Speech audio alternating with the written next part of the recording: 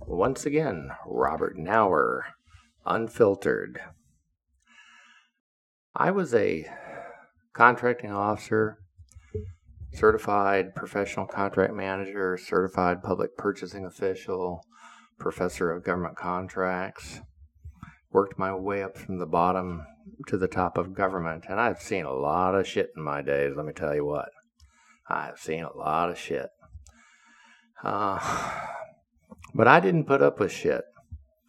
I was what another doctor who I worked with at ESGR once said was, Bob is the kind of guy that does not suffer fools very well. And I thought to myself, that's me. I don't suffer fools well. In other words, I don't put up with crap. One of the contracts that I had awarded when I was at the Department of Transportation, just before I retired from the federal government and started my own firm, was a contract with an IT firm. It was an Indian IT firm.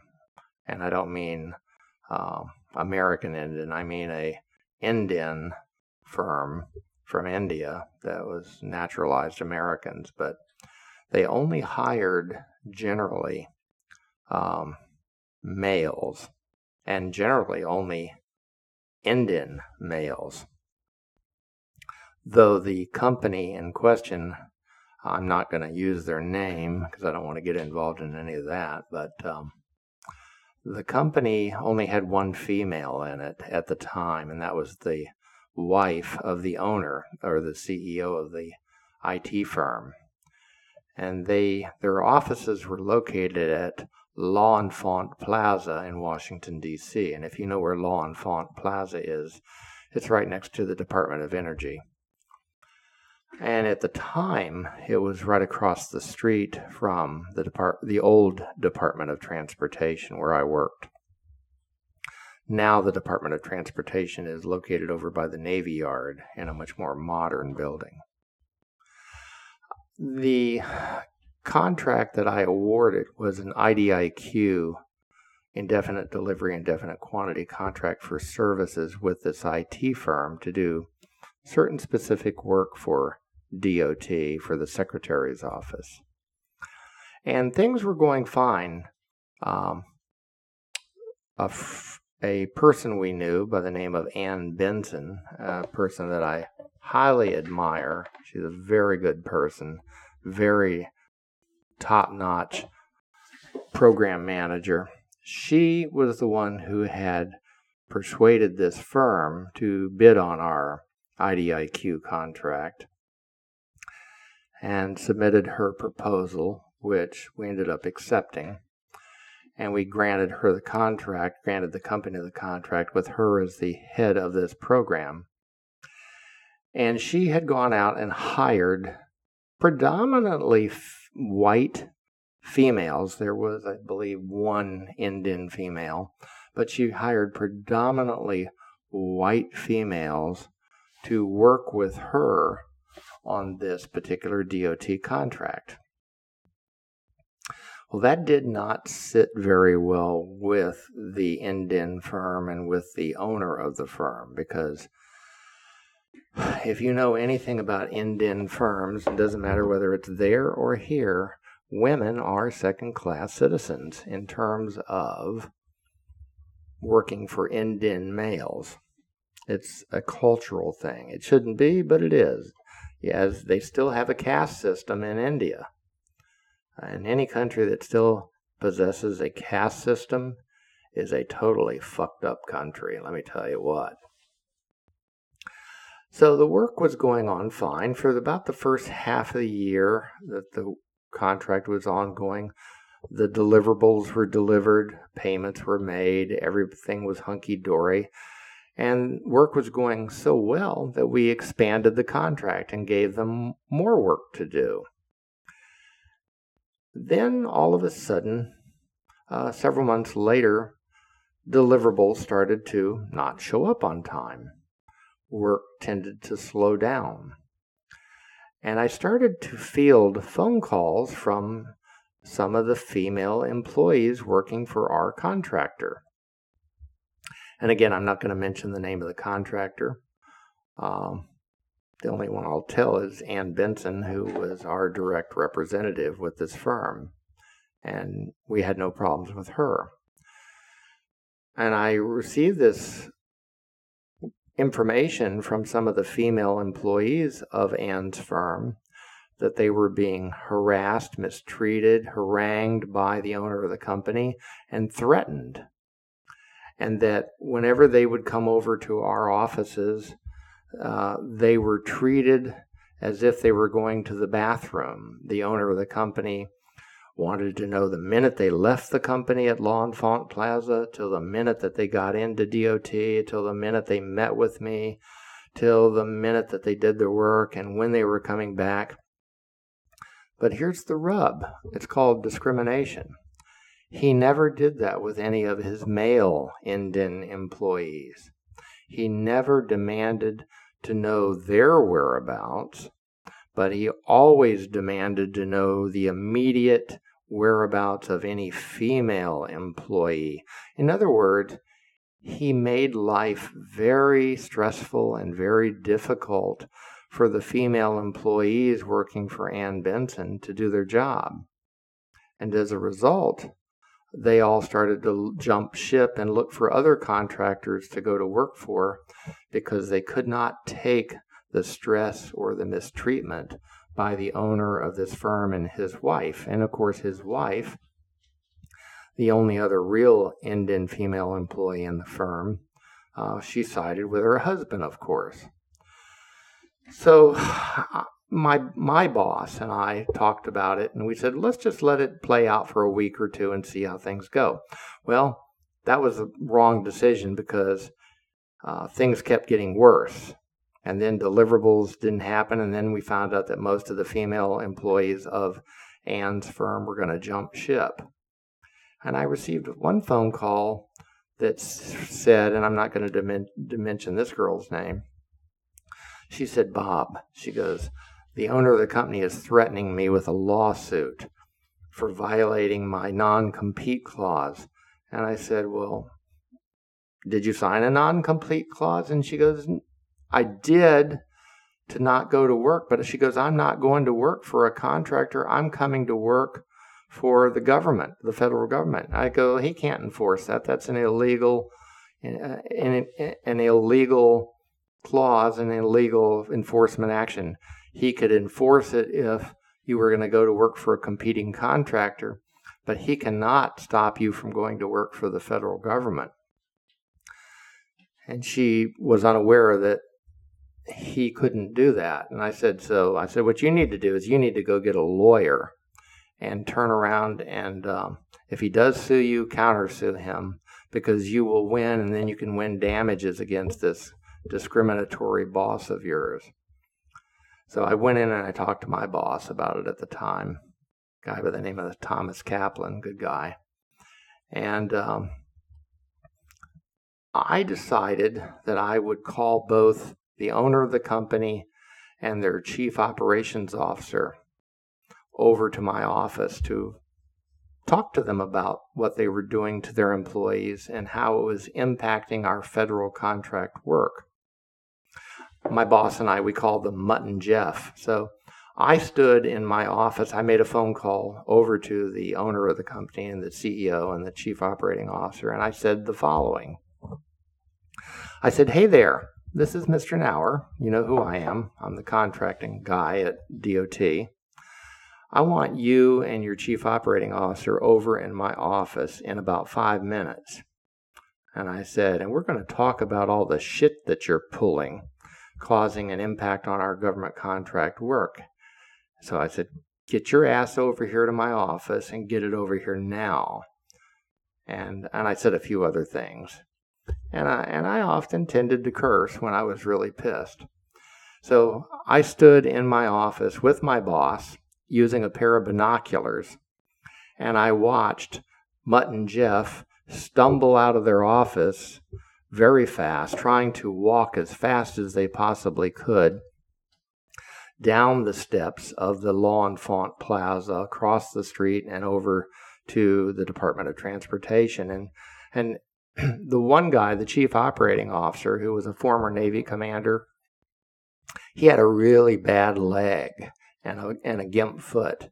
And he was tripping and falling the entire way, trying to keep up with the CEO.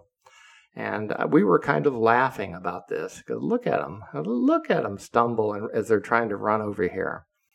By the time they got up to the office, up the elevators to I think we were on the 4th floor, they were out of breath. It was the heat of the summertime in August, and August in Washington, D.C. is humid as hell and 100% humidity. So their shirts, their jackets were literally soaked through. If he didn't have a T-shirt on, you'd have seen his nipples. They were just out of breath and panting when they got to our office.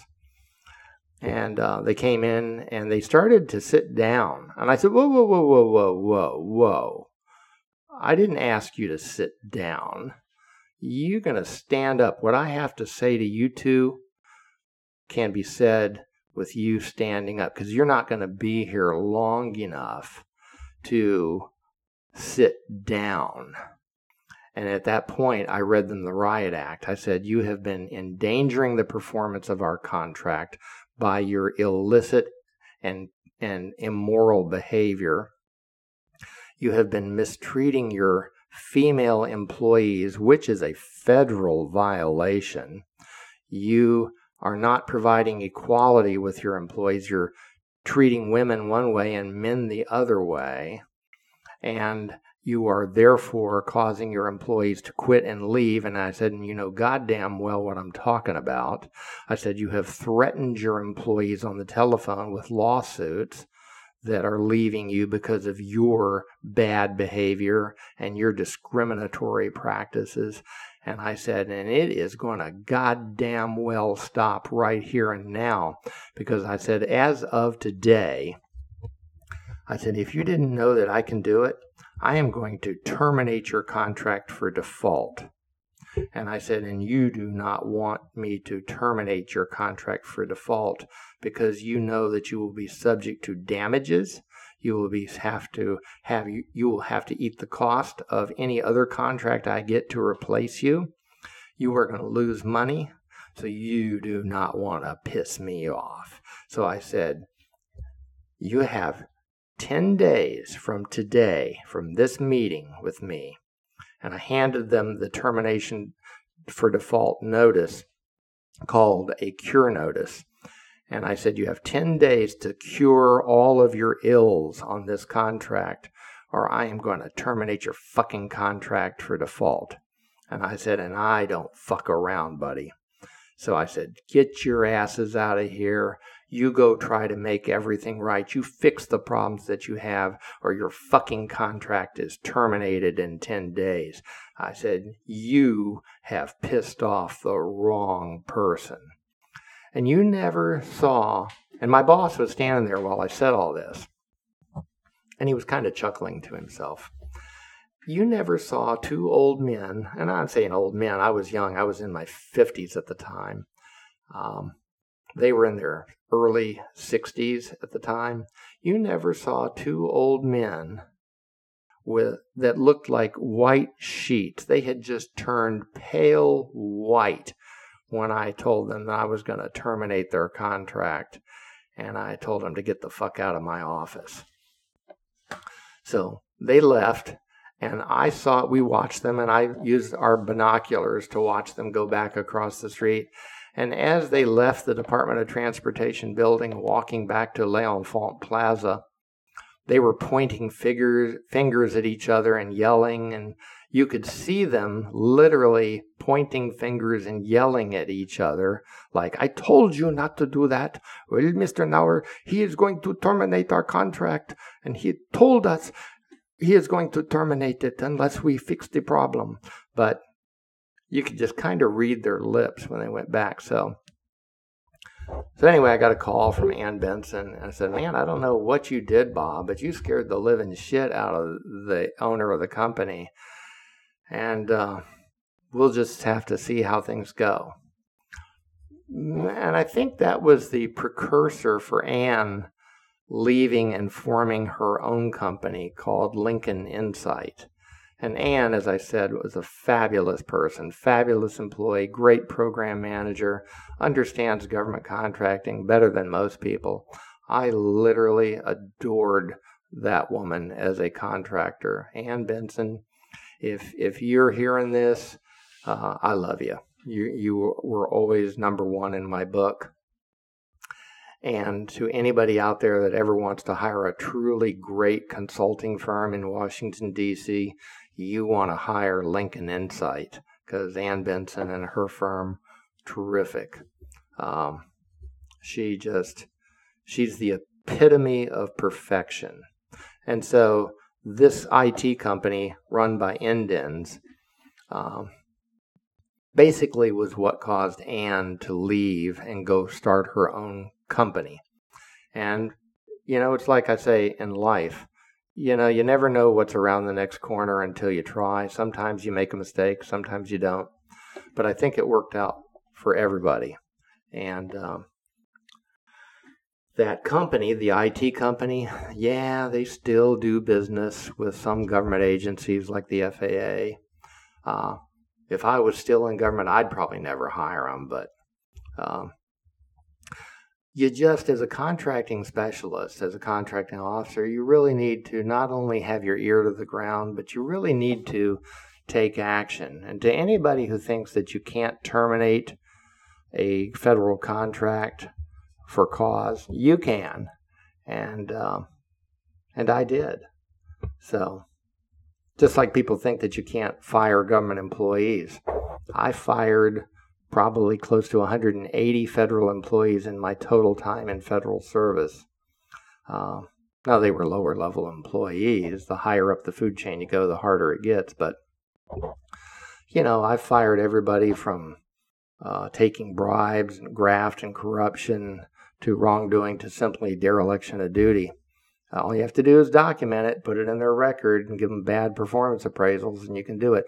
And with government contractors, it really does kind of work the same way. It's called documentation, documentation, document. You document poor performance, and if it gets bad enough so that it's endangering government contract performance, you terminate their ass. And so that's what this story is all about, and it just proves my point. Know what's going on with your contracts and know who is working for you. Anyway, that's one of my other stories, a real life story, very true story. And so with that, I'm going to say bob out until the next episode.